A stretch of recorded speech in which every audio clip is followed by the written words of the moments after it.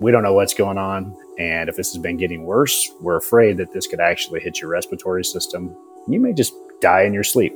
Failing. I know. We talk about failure. Some battles you feel like you lost. And survival. Some battles you feel like you win. It's tough. I had to make some tough decisions. We've all faced failure, but what steps do we take to launch ourselves into success? I'm Sarah Brown. There is life, A blessing. Achieve your dream. and then what we do with it. And this is Failing Forward. Listeners, first of all, a shout out to Aisha Armstrong, who was a previous guest. She connected me with Brian Joseph today. He is the co-founder of RevGen Group. Brian, tell us what RevGen does really fast, because you can say it much better than me. We're a social enterprise who's trying to fuel the greater good by empowering nonprofit leaders to address financial and human sustainability. Okay, so we're going to get back into human and financial sustainability in a minute. Tell us where you grew up and tell us about how your dad is Native American, which I think is amazing. But I don't remember the tribe, but you can tell me. Okay, where'd you grow up? So I grew up in South Dakota, a small town, not on the reservation. My father was born and raised for a while on the reservation. We are Lakota, so that's the tribe that we identify with. You're Lakota? Yeah. Did you say that to me? And I don't know. I can't it wasn't remember. a different word? No. Oh my God, I thought it was totally something different. Yankton Sioux and Rosebud Sioux tribes are the ones that we belong to. That's what you said. Yeah. Okay. Yeah. Okay. But wait, that's part of Lakota? Yeah. Lakota, Nakota, and Dakota are actually three of the different tribes, and it's just with the dialect. But that's a whole nother podcast and conversation. Okay. All right. So, okay. Your dad was full-blooded? No. Your mom? My dad's just over half. So my mom is full-blooded Dutch. She grew up in a town called Sioux Falls, which is the largest, quote-unquote, city in South Dakota. I think at the time when I grew up, it had maybe 100,000 people. Maybe it has 200,000 now, so watch out. But no, so very small town, very much rural South Dakota. My parents met at Kmart. I always say, were we a product of a blue light special? Stop it. I swear. Yeah. That's amazing. Were they working there? They were both working there. Or did they just... No, they're both working there. My dad had a million odd jobs. He was, he's had his previous lives. He's done everything from when he was really young to being a firefighter to he was a mechanic. He's been a deputy sheriff and an undercover narcotics agent. And where he landed was a truck driver, because that was relatively safe for a family and provided for a while. And then he got injured and hurt, and that led to a whole nother conversation. Yep. So we grew up very meager. Grew up there. Yep. Very meager. Okay. And any siblings? I'm the middle of five. So I am, let's see. Middles are the best. Right. That's what I always say. So older brother, older sister, and then younger brother and sister that are twins. I'm fortunate that my younger brother, I just announced today, was actually our co-CEO at the company here. So it's fun. Yeah. Having some fun with things. Not always getting you work with your siblings. Sometimes you say that could be hell, but sometimes it's like, no, it's actually, we bring different skill sets. It brings a different dynamic at times, but when you're both focused on the mission, it's good. And you learn you figure out really fast how to work together. Yeah. Well, and we're 5.5 years difference, right? So it's amazing how even your backgrounds, just kind of how you grew up, is vastly different by that time. And even 5.5 years, when he's 12, I'm almost 18. Yeah. So he's like, man, I barely saw you. You're always just working and gone. And then your life took a different turn, and there you go. So. All right. Town that you grew up in, small? Yep. Very small, around 800, 900 people, I think, when I grew up. How many people were in your grade school class? Oh, my graduating class was 46, I think. So from grade school or high school? From high school. That was high school. And pretty much, some of the people we grew up together the whole time, right? No way. Very small. Okay.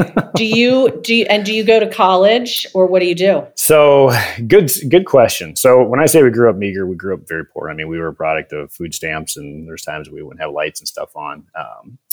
But my dad has a GED. My mom does have a high school diploma, but they always wanted us to do better. We did well academically, but military was always our out. My older brother went military, regular Army enlisted. And so when I got to be my turn, I always said I wanted to be a doctor is what I thought I wanted to be when I grew up, a heart surgeon. Our out being military was, I'm going to go do that. I mean, that's the route that we go because can't afford college. And I had a guidance counselor who came to me and said, hey, we've never had a Native American appointed to West Point. Would you be interested? They called asking. So I applied to the academy, got the appointments, actually went to West Point Prep is where I started. And 3 days before I left, my dad had a heart attack.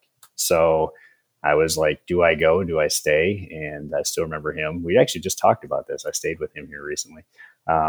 When he held my hand as he was in the hospital, and he said, you go, like you have to go.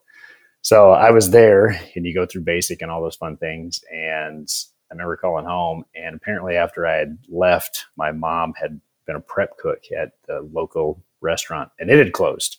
Mm-hmm. So now I have two parents who are unemployed, who, are not putting food on the table. My dad being a truck driver, he's an independent contractor. So if the wheels aren't turning, you're not making money. Right. So I got the call from the commandant to come home. So to go home and help put food on the table. So that's what I did. And when I got home, I ended up going to the University of South Dakota. So you're 18. Yep. You leave, you come back. Yep. Like, what are you thinking? What's going on in your head? Are you resentful? Are you like, no, I need to do this, like dream forgotten? Where are you there? One, you have an obligation. So you're like, of course I'm going to go do this. I'm not going to leave my family not to be able to eat. You are ashamed. Well, I guess when you put it like that. Well, yeah, but you're also ashamed, right? Because people are going to look at you and say you couldn't hack it. You washed out, which is like not the case, right? Because you're like, I didn't quit. Like, damn it, I could do that. That was already through the hard part, getting into the academic part. But, so you deal with a lot of emotions. It's trying to process that and figure it out. I always knew I did not want to stay in my hometown. Like, I wasn't going to do that. I wanted to do something more. You knew that. 1,000%. Yeah. So literally when I got home, I went and got a job at the new restaurant that opened up because I'd grown up working in restaurants, right? So I went and got a job there, working 40 hours a week. Took another job back that I could get at my convenience store I used to work at. And I went 28 miles down the road was the University of South Dakota. So the local university, which is, how it is when you grow up somewhere near a university, you're like, I am never going there. Well, totally.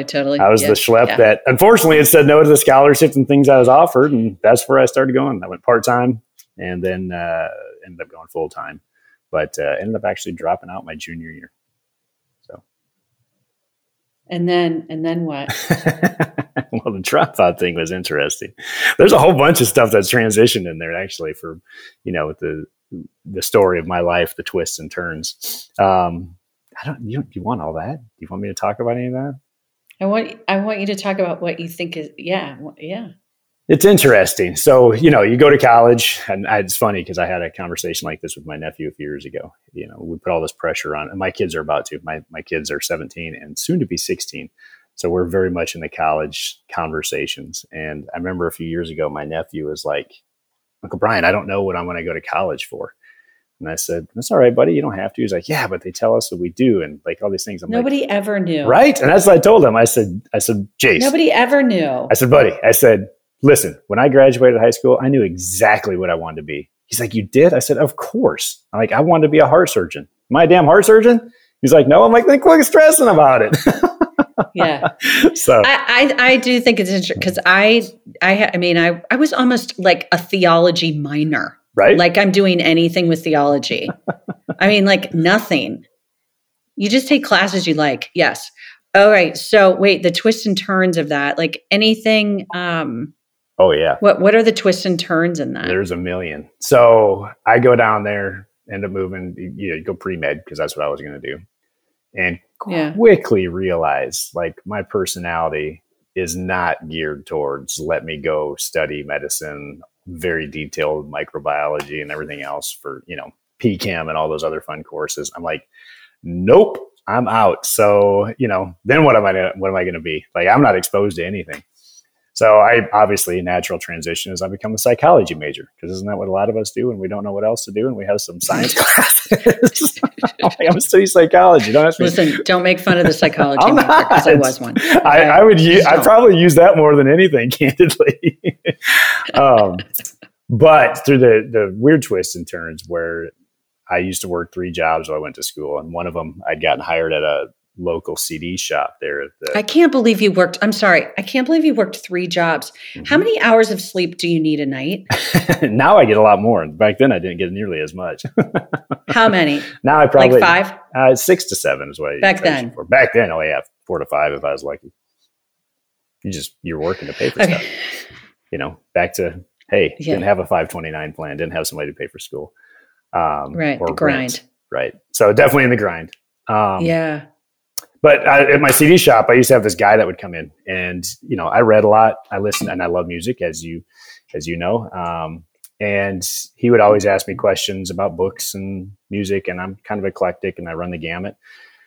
And I'd seen him for months, and then one day he was checking out, and he said to me, and it was in September, and I still remember this, and he said, "What do you do during the summer?" I said, "I work between 80, 90 hours a week, and make money so I can go to school the next semester." He goes, "You ever thought about going into business?"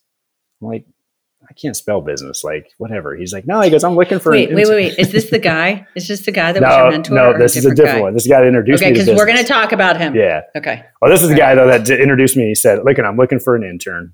It's paid. If you're ever interested, let me know." So I took his card and I said, "Thanks, but no thanks," and out he went. Well, fast forward a few months, and in South Dakota, we get really cold wind chills. And it was December, and I remember it was hitting 100 degrees below zero wind chills. So college is canceled. You can't go outside. And so I'm bored. Yeah. And about the 3rd day, I'm like, well, what the hell am I going to do? So I called the guy and I said, "Hey, you left me this card. Tell me about what you do." And he said, "I'm stuck in North Dakota. When I get home, why don't we have lunch and I'll tell you about it." Long story short, we got together for lunch. He brought another guy who was about 10 years older than me that had been an intern with him previously and had done very well financially.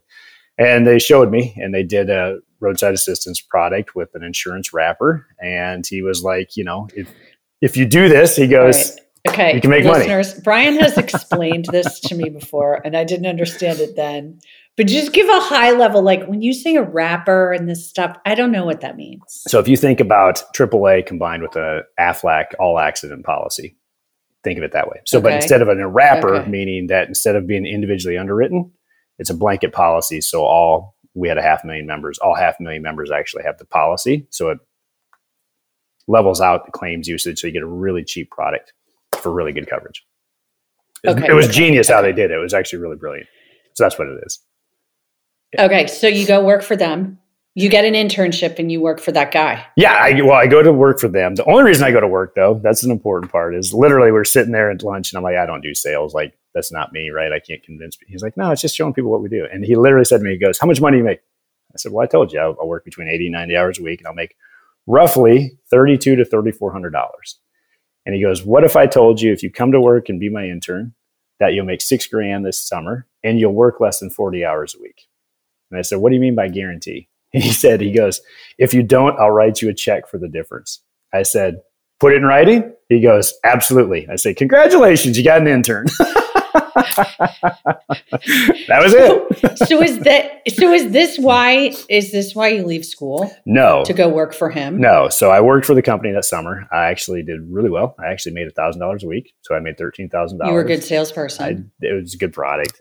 I'm not a good salesperson. I just shared it with people and they liked it. And I went back to school. So it was October. I go back to school. And during that time, crazy enough fact, I'd sold enough where I qualified for a trip to Dallas, which is where the home office was, because it was a nationwide company.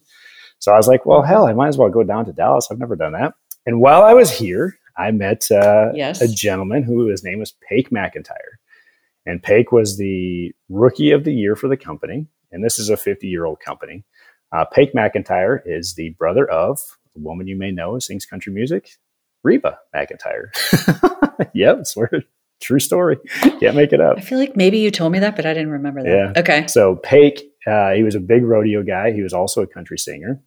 But because the Wait, when you say rodeo, like go ride the horses rodeo? Yeah. Or the bulls or whatever those are? Yeah. Like, Which I got to tell you, I have been to one. I would go to one again, but kind of makes me sad what they do to the bull. I'm not a big rodeo guy. It's not something I've ever gotten into. I just, everybody has their thing. Yeah. But I'm with you. I don't want to hurt the animals, right?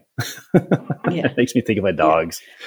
But anyway. Right. Okay. Yes. So you meet him. And Paik had, and he shares a story with me, this fluke. One night when we're out at dinner, he shares that he was at a rodeo and a guy came up to him afterwards and said, "Hey, you sell that motor club thing that has an all accident policy, right?" Paik was like, "Yeah." He goes, "We run a casino, and would you offer this on payroll deduction to all of our employees?" And basically over the next week, he signs up 300 and some members, customers, which, to put that in perspective, if I had a phenomenal week, I signed up like 30 people. Like, he crushes this. This is like, and he's telling me about this, and I'm like, "What's payroll deduction?" He's like, "Well, they just take it out of their paychecks." So I leave there and I'm scratching my head and I'm like, I think there's something to that. Well, Aflac, Combine Insurance, there's all these companies that actually do that. And it turns out our product was competitive with them, but our company had never done that. So I keep noodling on this and thinking, but I'm back in college. So I go back to school. And then my week of finals in December, I was an active, fit, whatever it was at that time, 20-year-old, did intramural sports and everything else. And I remember waking up and, man, my left shoulder was killing me, like just painful. Don't think anything of it. Go to your test, you study, you get a little bit of sleep, you get up next morning. And the next day, my left shoulder and my left arm was like into my leg. And this pain got worse over the next couple of days.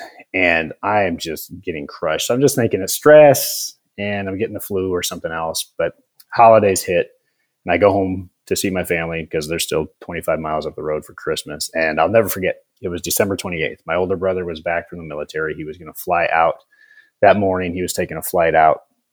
The pain had gotten bad over Christmas, like all over my body, my muscles. And on December 28th, I woke up at about 5 a.m, screaming in agony. It felt like somebody was literally ripping the muscles from my bones. My brother, who was a medic in the military, served over in the Gulf War and stuff, came rushing in there and he's like, "What is going on?" He's, "Something biting you, something this." And I'm almost in tears. I'm like screaming at him, "Make it stop." So he helps my mom load me in the car and they rushed me to the ER. And for the next 18 hours, I think we were there, they pumped me full of painkillers and everything else and run every test known to man. And basically they don't know what's attacking my system. They don't know if I have Guillain-Barré. They don't know if I have MS. They don't know if I have some type of genetic disorder that's passed down because my mom has polio. But basically they tell you, we don't know what's going on. And if this has been getting worse, we're afraid that this could actually hit your respiratory system. You may just die in your sleep. So this is fun. We don't have insurance. So, they send us home and give us on pain meds and we set up appointments to come back with. So I get home, pain gets, manageable with meds. And basically for the next year, I'm on a journey to just get better. So that's why I left school. I got deathly sick. But actually ended up being a godsend. And I can share that part too. Okay. Share that story. But what was it? Never diagnosed. What was... Undiagnosed. I've been to Mayo Clinic. I've done muscle biopsies. I've done everything else. And literally for a year, they still had no idea. It came back about 10 years later, only lasted about 6 weeks, but not nearly as bad. So it was just. Was it a stressful time when it came back 10 years later? Yeah, it was. Had one newborn, another one on the way, getting an MBA, trying to start a company, transitioning out of a company, all those fun things. So it could be stress related. Okay. Why was it a godsend? So the beautiful thing about the disease was it didn't impact my mind. So you're physically when I say physically, you couldn't do anything. I went from that active to I couldn't squeeze toothpaste. I couldn't tie my shoes. I couldn't open a door. Like I physically couldn't button my pants. When I say like lost all control of my muscles, like lost all control. But your mind works. Well, you get bored. And I was like, what did I have success with? So my conversation went back to Mr. McIntyre and this little thing called payroll deduction. And I started thinking about, like, well, how could I do this? And if I got moving, my muscles would be okay, but it was hard to get going, like days. So I'd have a very short window that I could work. But I still got to make money. Like, I got to pay the bills, right? I still have things I have to pay for. So I started jacking around with our little product and our little company on these things called payroll deduction. And I rearranged how we pitched it. I came up with a cold call, and I read all kinds of books on how to do set appointments. And I started just experimenting with this. Well, because we were a nationwide company, word got out. And guys started calling me up, and other sales reps, and they'd be like, "What are you doing?" And I'm like, "It's just a thing. It's called payroll deduction. We set it up." "Well, will you send me your kit that you made, the pages?" And I'm like, "Hey, I got to go to Kinko's to get those made." And that was when Kinko's used to charge like $1 something a page, right? Remember that? And he'd have to get them laminated. I'm like, "You send me $90. It cost me $89 and some change, and I'll send you one." But I'm not. So I wasn't making money on it. But all of a sudden, I start getting a lot of requests for these things. So I start sending them out. Well, little did I know that we managed over the next year, 9 months or whatever it had been, the company puts on like $3 or $4 million in business, unbeknownst to me. Well, the company at that time was owned by Prudential. Prudential ends up selling us to a company that was publicly traded health insurance company that underwrote the insurance portion. And when the new owners take place, they put a new CEO in place who wants to see growth. And he starts looking around, and all of a sudden this company, that time I think it was 26 or 28 million in revenue. They see all this business called payroll deduction, and it's the biggest growth they've ever seen. And he's like, "What's going on?" So he calls the guy who hired me as the intern, who runs the Midwest, and said, "Hey, do you know this guy that's doing this?" He's like, "He's a kid." So they asked me to come to Dallas, to which when Gene, as my boss, called me and said, "Would you go to Dallas?" My answer was, "Hell no, I'm not going to Dallas. I ain't got the money to do that." I'm so naive. It was so bad. And he says, no, they'll fly you down. Yeah, but that's why they liked you, I'm sure. Oh, I'm sure. Oh, we're going to get this guy. So they fly me to Dallas. And after I said no, and then I was like, well, but I got to have a place to stay. Anyway, what I didn't know is basically the company had around $4 million in business at the time. They didn't know how to bill it. So I fly down, I spend 4 days sharing a bunch of information, sharing what I know about it, this, that, and the other. And by the time I leave, they'd offered me a job for a ridiculous amount of money to become a division vice president of the organization and figure all this out, move to Dallas and build this for the company. And how old are you? 21. Then? 21. Jesus. Yep. Ripe old age of 21 with no business classes. That was impressive. I know, but you figured it out. Yeah. I mean, that was probably the beauty of it, because you could see things in maybe a different way. Yeah, it really was. And I also got incredibly lucky. I mean, really, Sarah, what happened is when I got here, went to work. Can I say something though? I do think, I mean, I don't know you that well, but I do. Yes, you did get lucky, but I don't think everything's about luck. Like you had a lot of preparation. You clearly had time to think about it. Right? Yeah. Yeah. And I see your listeners, you can't see this, but Brian behind him has the Man in the Arena. It's like a big poster. It's a big picture with the paragraph about that. And you stepped into the arena. Yeah. You stepped into the arena. 1,000%. And what you accomplished probably by the age of 30, you never would have dreamt that you could accomplish, right? Without a doubt. Yeah. I mean, it led to so much more. How do you manage that success really young? And then I want to talk about how you think you're in your second act, which yes. You know, it's good to be around people who are also talented because you get grounded quick. And, you know, for me, it was never crazy. It was always about things that were going to come. So it's success. I think the biggest thing, Sarah, is the good aspect of it when it happens young is you start asking yourself, is this it? You know, I've caught I'm a proverbial dog that caught the car. Now what the hell am I supposed to do? Mm-hmm. And, you know, you've had the title, you've made some money, you've done fun things, you've been around amazing people, but what brings that fulfillment? What brings that contentment? Right. And it does, and it's going to sound stupid cliche, but it really does bring home. It's about the journey, not the destination. And it's like, how do you find that? right? How do you find that where you feel alive and you're having fun? And it doesn't matter if you're, working at a restaurant, serving people, or if you're running a company. It's just like, how do you find that joy? Do you feel like you found it? No, hell no. I'm still trying to find it. Aren't we all? We're all on our journey. And I think this is the second act part. I've found things that I have tons of fun doing, like turnarounds. I mean, I absolutely love to turn around companies. It's not always a good thing though, because it can become all encompassing. And then there's no balance, meaning there's no personal life. There's no health and fitness. You're all in. And that's fun if that's what you want to identify only as a workaholic. But it's, how do you find that I'm more than that? Like when did I lose the rest of who I am, the other things that I enjoy doing? It's hard. Yeah. I sent you and Aisha the Bono book, and listeners, I posted this on Instagram too. Brene Brown interviewed him for his new book called Surrender. And she talks about and life can be a paradox, but the and piece is what's kind of where it's at. So I think you're figuring out the and. Like you can do all of this stuff and what else? And I'm for me personally, I think it's taking the pause to figure out what the other stuff is. Because I know what I'm typically what I've been good at in the past, but can there be other things that maybe I didn't give space for? Yeah. Or time for? Yeah. Well, and like priorities change, but I don't want to say I'm in a second act because I have a problem with that phrase because I think it makes me feel so old. Can we be in like multiple? Because like if we're in the second act, then that means there's not a third. Well, I don't know if it has to be even a second act. Fourth. I think it's just one. We're still in the same dance, right?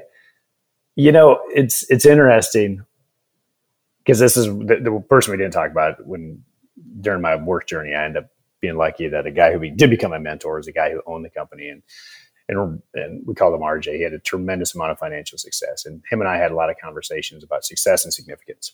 What floats your boat, right? Like what actually success and significance, right? You'll hear a lot of people will talk about success or significance. We always talk about success and significance, right? How do you actually do something that's worthwhile? And then when you talk about how your life changes, when I had kids, that's when I realized like I didn't want to be the dad who didn't know them. I didn't want to be the dad that they didn't. And I was just like, I want to be present. I want to do stuff. I want them to know me. I want them to, it's going to be a moment in time that they think I'm cool. But that was important to me. And I made it a point when I left the corporate world. I was like, no matter what I do, I don't want to work with assholes. That was my words. And just because people that are egotistical and that's all they're going for, it's just not my thing. It's fine if it's theirs. And I wanted to be home every night, or most nights that I could be, for dinner. I didn't want to have to be like dragging in at 8:00 or 9:00, trying to kiss them before they went to bed. I want to be home, have dinner every night that I could be home. Doesn't mean I couldn't travel. I would still travel, but that I could be home. Right. So it was a big cognizant shift. Like whatever that means for me, that's what I want to do. And the significance piece, is that also why you started RevGen? You want to talk a little bit about that? Yeah. I mean, RevGen was a series of twists and turns. It was something that, when we talk about the human and financial sustainability, so we serve nonprofit leaders. The nonprofit space is tremendously fascinating, tremendously frustrating, but you'll never find just cooler humans who are just trying to change the world than you do here. The things that they see as challenges and problems to go tackle it, it's just amazing. I mean, everybody has a story and we typically don't know it. And as you learn about this space, it's amazing. What we used to do is always try to figure out ways that we can engage employees and everything else to have a purpose, right? Like Ron had started in his first company, something he called Fortunaires, where they would donate, and he just tried to carry that forward. So we always talked about finding a purpose. Here's baked in. The mission is the purpose, right? You got people trying to solve literacy, poverty, environment, like you name it, they're trying to do it. But what we found, so the reason back to RevGen is when I started working, and there's a fluke that I got into this industry at all. But when I started working with these amazing humans, you'd ask the leadership teams of these nonprofits, what keeps you up at night? you're thinking it's like, wow, like they're going to talk about their program and all these things. And 100% of the time, revenue. And I use that word agnostically, right? So I don't care if it's donations, if it's government, or if it's earned revenue, but it was always just about how they bring money in the door. And after, I'm a little slow, so about the fourth or fifth time I heard that, I was like, a lot of what they're struggling with is they're still a business, it's just a tax status. And a lot of the principles that my mentor taught me on, when we were trying to scale companies or turn them around or fix them, et cetera, still apply. Like, he always just tell me, operating in the system, and his secret sauce was building and scaling national sales organizations. But he always told me, he's like, operating the system is different than building the system, Brian. I've taught you how to build a system. So to sit down with these nonprofit leaders to teach them how to build the system in their own organization for dynamic market they're in is so rewarding. And that's where we started. So the financial sustainability, how do we help them and serve them? And then that migrated into the human sustainability, which I won't go into all the details now, but that's a huge piece of it. So what was your why behind this? Like, what was going on when you stopped working with doing turnarounds and working in the corporate world, and then you started that? Yeah, it was, I had left the for-profit world. I woke up one day and just, my mentor had been, he was killed in a car accident unexpectedly. We were having our conversations about success and significance. He was going to, actually my brother and I were going to buy a windmill company to try to change the environment. We were passionate about that. RJ was going to help us do that. We had looked at 5 companies, and on a Thursday night of Labor Day weekend, 2005, we had agreed to buy one of them. And Ron and I shared a beer, and we talked about some stuff and what we were going to do over the weekend. And next morning he was flying up to Chicago. And on his way to the airport, he either clipped a semi or semi clipped him, and he crossed the median and hit another car head on and was killed instantly. So my world took a shift. I was still running a company for him and his family at the time. Fast forward a few years, and I just didn't have the energy. I was just like, I'm not showing up as a leader. So I resigned. And when I did that, one of his sons ran the family foundation, and he came down and said, come up and help us in philanthropy. And I'm like, James, I can't spell philanthropy. I don't know. You guys give away money, I make you money. But, so I agreed a year later, I agreed to help them kind of build out their, as a foundation, operating strategy and how they did business. And that's where I got introduced. I was very much still consulting, trying to do things in the for-profit world, but I started training for Ironmans and doing other things to fill my time. Just like, okay, well, my kids are little and I can do this. I'm going to make some money here on the side and do some things, but I'm also just going to figure out what I want to be when I grow up. And then it was a couple of years later when I was like, wow, I should probably actually go back and, I'm still young. I need to have a career, and my kids need to well, you don't need to have a career. Well, I need to do something. Oh, please. And that's when, we actually tried to give this concept away to a consulting firm who was very polite and told us they'd never do that. And it was like, do we want to try to solve this? And I was like, well, success and significance, here's where you can either put up or shut up. So that's why we started it. Even though startups are hard, and it's, if anything, I would just say, they always take twice as long, twice as hard. Why do I do them? It's just like, I'd much rather turn a company. What do you think you were supposed to learn from the startup? Patience, maybe. How to failing forward all the time. Good answer. But there's so much on that one. Where do we even start unpacking that? Startups are tough. Yeah, they are really tough. Yeah. High risk, high reward though. Yeah, it is. It is high risk, high reward. It can be lonely. It can be a lot of other things too. We glamorize, I think, always the success part of it. And I don't think we talk nearly enough about the ass whipping that most days are, of what you're trying to manage and literally do everything. Doesn't mean it's not worth it. I just think there's always trade-offs. And it's, again, back to that balance piece. Okay. So back to the balance. So you said that your brother now is working with you there. Yep. And he was promoted. Can I share that? He was just Can today. we talk about that? We just announced it today. Well, we haven't announced it publicly, but we announced it internally. Well, people won't hear from here because this will be a fine. couple of weeks out. I know, it's not a big deal. Brian, how was that journey for you of bringing him on, passing this, delegating to him? Oh, it's been great. Hard, easy? Really, really easy. I mean, in the aspect of, was it right for him? We used to work together before. And as I mentioned, we almost went into business together. We have very different skill sets. He's a lawyer by trade, operations minded, has done technology stuff, wicked talented individual.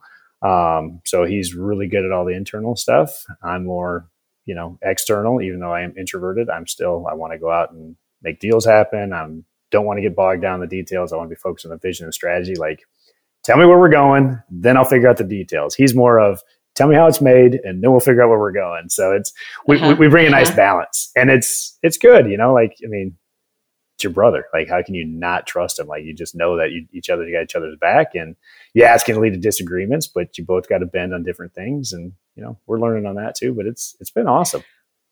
What's the one question that you didn't want me to ask you today? Oh, what's the one question you didn't want me to ask? No, that's not.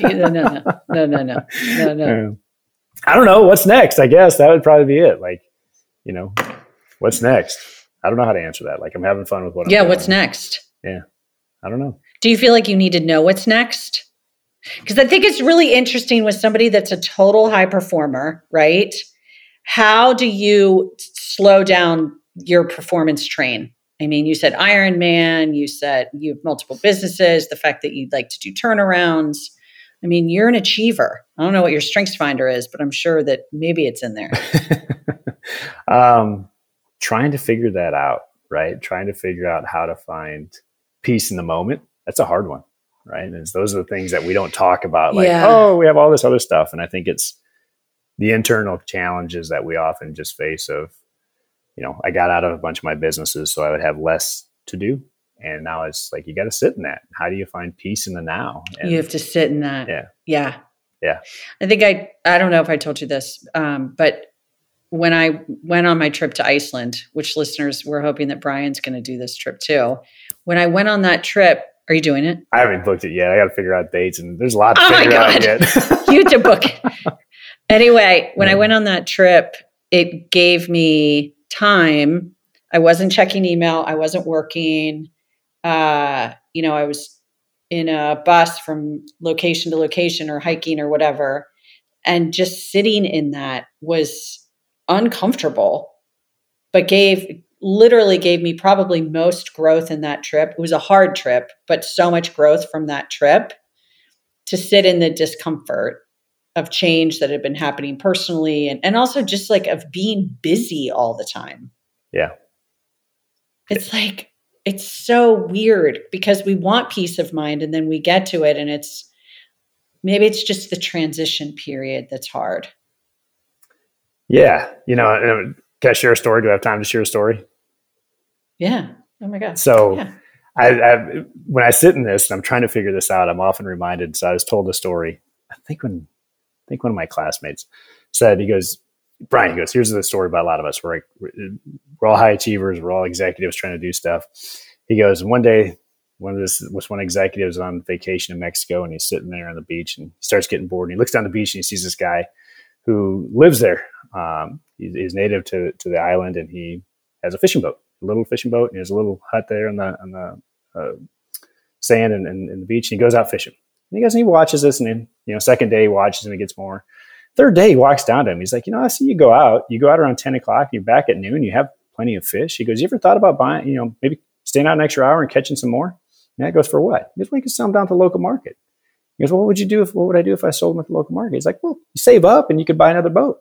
And the guy goes, oh man, well, that's cool. What would I do with the other boat? He goes, well, then you hire one of your friends to go fishing. And he goes, you do this after a while and pretty soon you could have a fleet of boats. And the guy's like, well, why would I want a fleet of boats? He's like, well, then you'd have a company and you could, you could scale that and then you could sell it. He goes, well, that sounds really interesting. If I did that, what would I do if I sold it? He goes, well, you'd have a lot of money and you could retire to a desert island, live on the beach and play with your wife and kids every day and go fishing. So I interviewed a guy 2 weeks ago and he was one of the 150th first employees at Patagonia. So he worked there like in the 70s. Yeah. And ended up running textile sustainability for them. I mean, he created textile sustainability before anybody else knew it. And he was saying how the CEO really didn't want to grow. And he's like the fisherman. Yeah. Okay. That is contrary to my brain, though. I just say I know how to live it. I just said it's always stuck with me when I'm sitting in it. I just keep going back to it. Like, why can't I be that smart? Oh, I know. Why do I always get lost in the noise? That's the better question. Because it's safer there. Right. I think there's something to that. Right.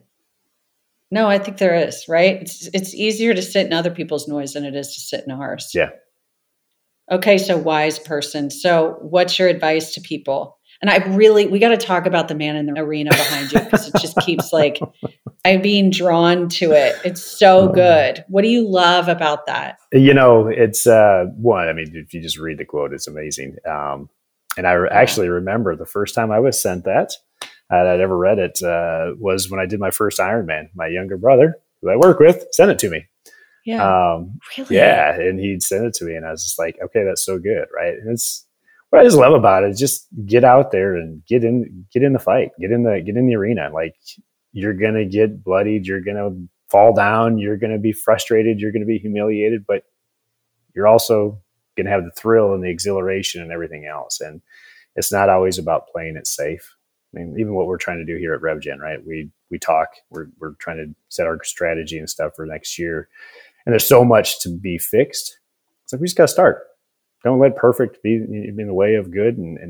We're going to get it wrong, but look at our core products and our flagship products. They were, if we go back and watch what we originally did, it's horrible, but now it's gotten better, but we just started because we got in the arena. And that's what I think is the big thing. Just, we let so much fear and doubt and everything else grip us. And I try not to, it's always like, what the hell, let's try it.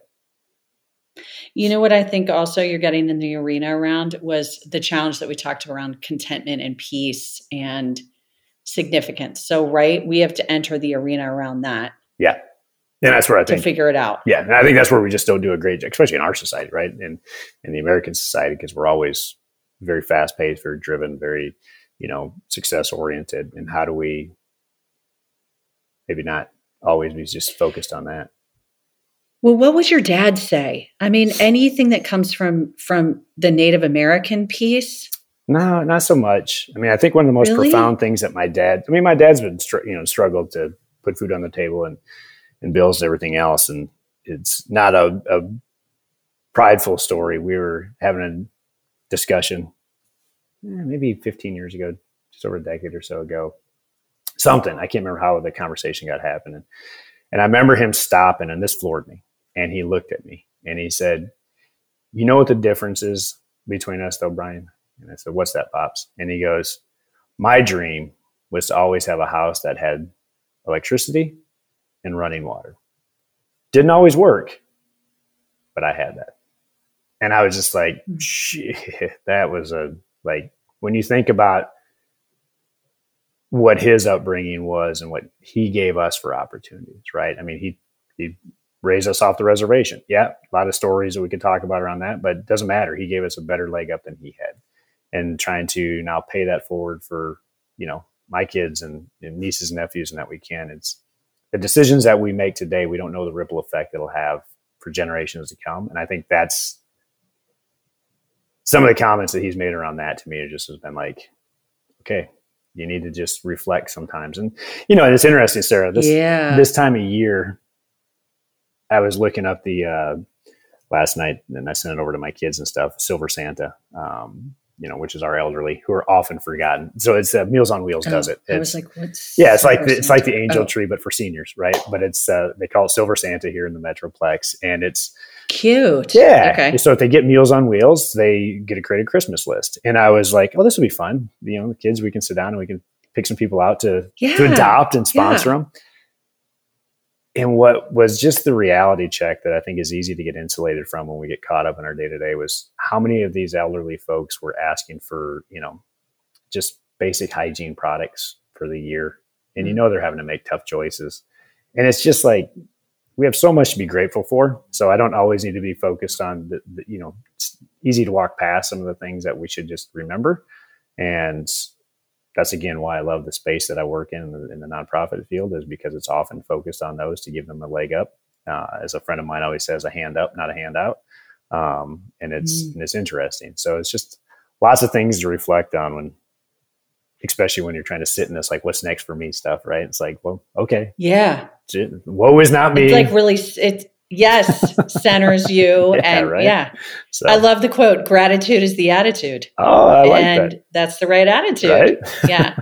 No, I think that's a really good point, especially coming off Thanksgiving and hitting the holidays, and also there's so many people who are lonely during the holidays, like elderly who don't have family around them. Yes. And to be able to have friends and family, that was my like greatest blessing over Thanksgiving, was just spending time with my sister and my brother and their spouses and kids. It was like giggle time. Right. It was great. Yes. It's okay, Brian, I think I'm going to sum up for us. Remember how I told you we'll have a nice ending there? I think I love this whole concept of success and significance. And I think it's really cool to see what you did early on and achieved in your early career, and then how much you're giving back. And I know you're going to be humble and be like, whatever, but it is very inspiring. And I can't wait to hear what comes up next, even though, you know what, we're just going to live in the moment. Right. Love that. Yeah. Love that. Yeah. Thank you for being on the show today. Thank you for having me. I've enjoyed it. Thank you for taking the time. And a shout out to our buddy Aisha for connecting us. Absolutely.